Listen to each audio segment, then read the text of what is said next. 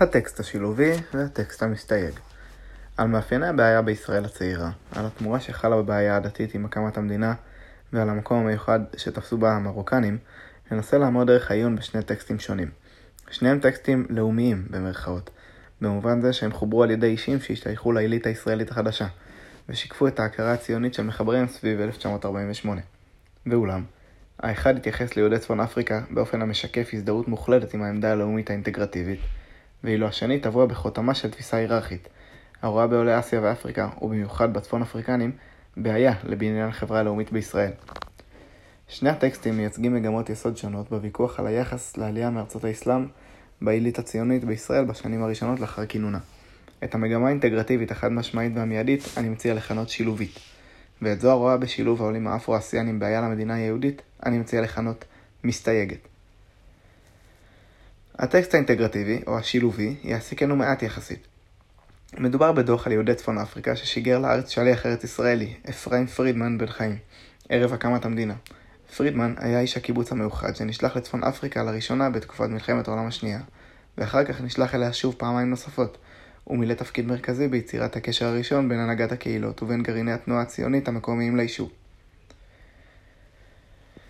ברם, הדוח שלו יעסיקנו כאמור רק מעט. רוב המאמר יוקדש למאמר עיתונאי שפורסם כשנה לאחר הכרזת המדינה, הפך מיד עם פרסומו למוקד של סערה ציבורית, וקיבל מאז ואילך מעמד של תעודת יסוד בתולדות הבעיה הדתית.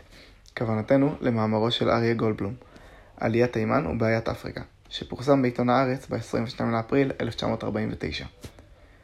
דוח פרידמן מכיל בסך הכל פחות משני עמודים. דווקא בשל קיצורו, קל ללמוד ממנו מה היה העיקר ומה טפל בעיני שליח מרכזי זה, בניסיונו להציג את יהודי צפון אפריקה בפני הנהגת היישוב.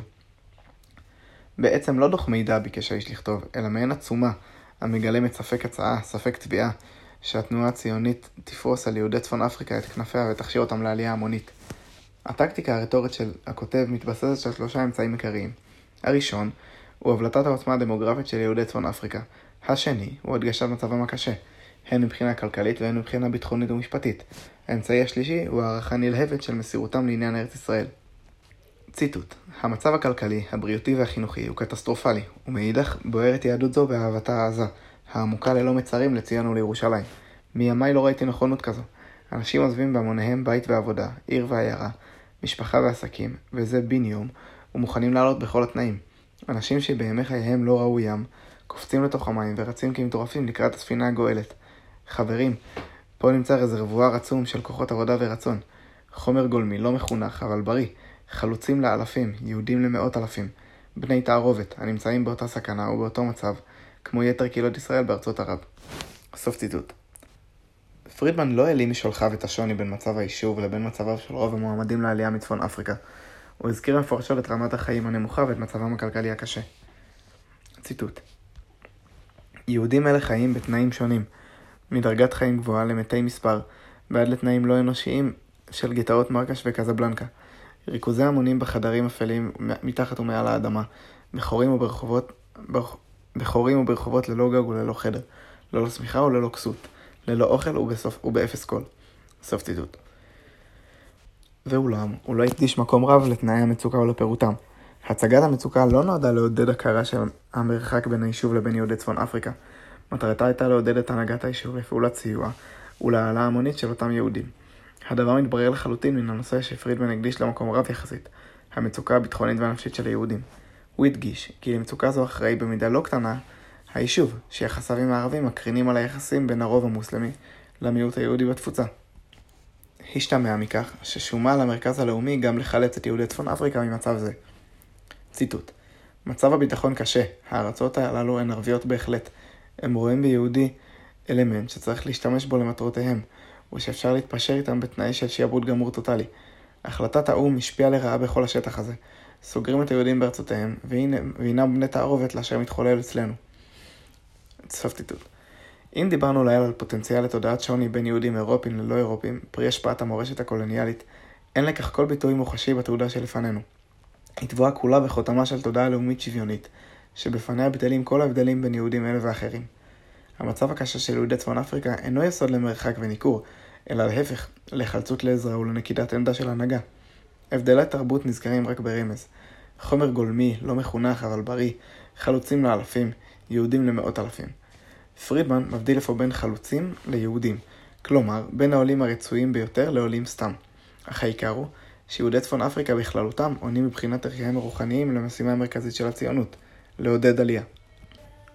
כללו של דבר, אין בתעודה כל אות לקונפליקט או למתח פוטנציאלי בין האליטה האשכנזית של היישוב שאלה השתייך פרידמן לבין היהודים הצפון אפריקנים שאותם ביקש להעלות.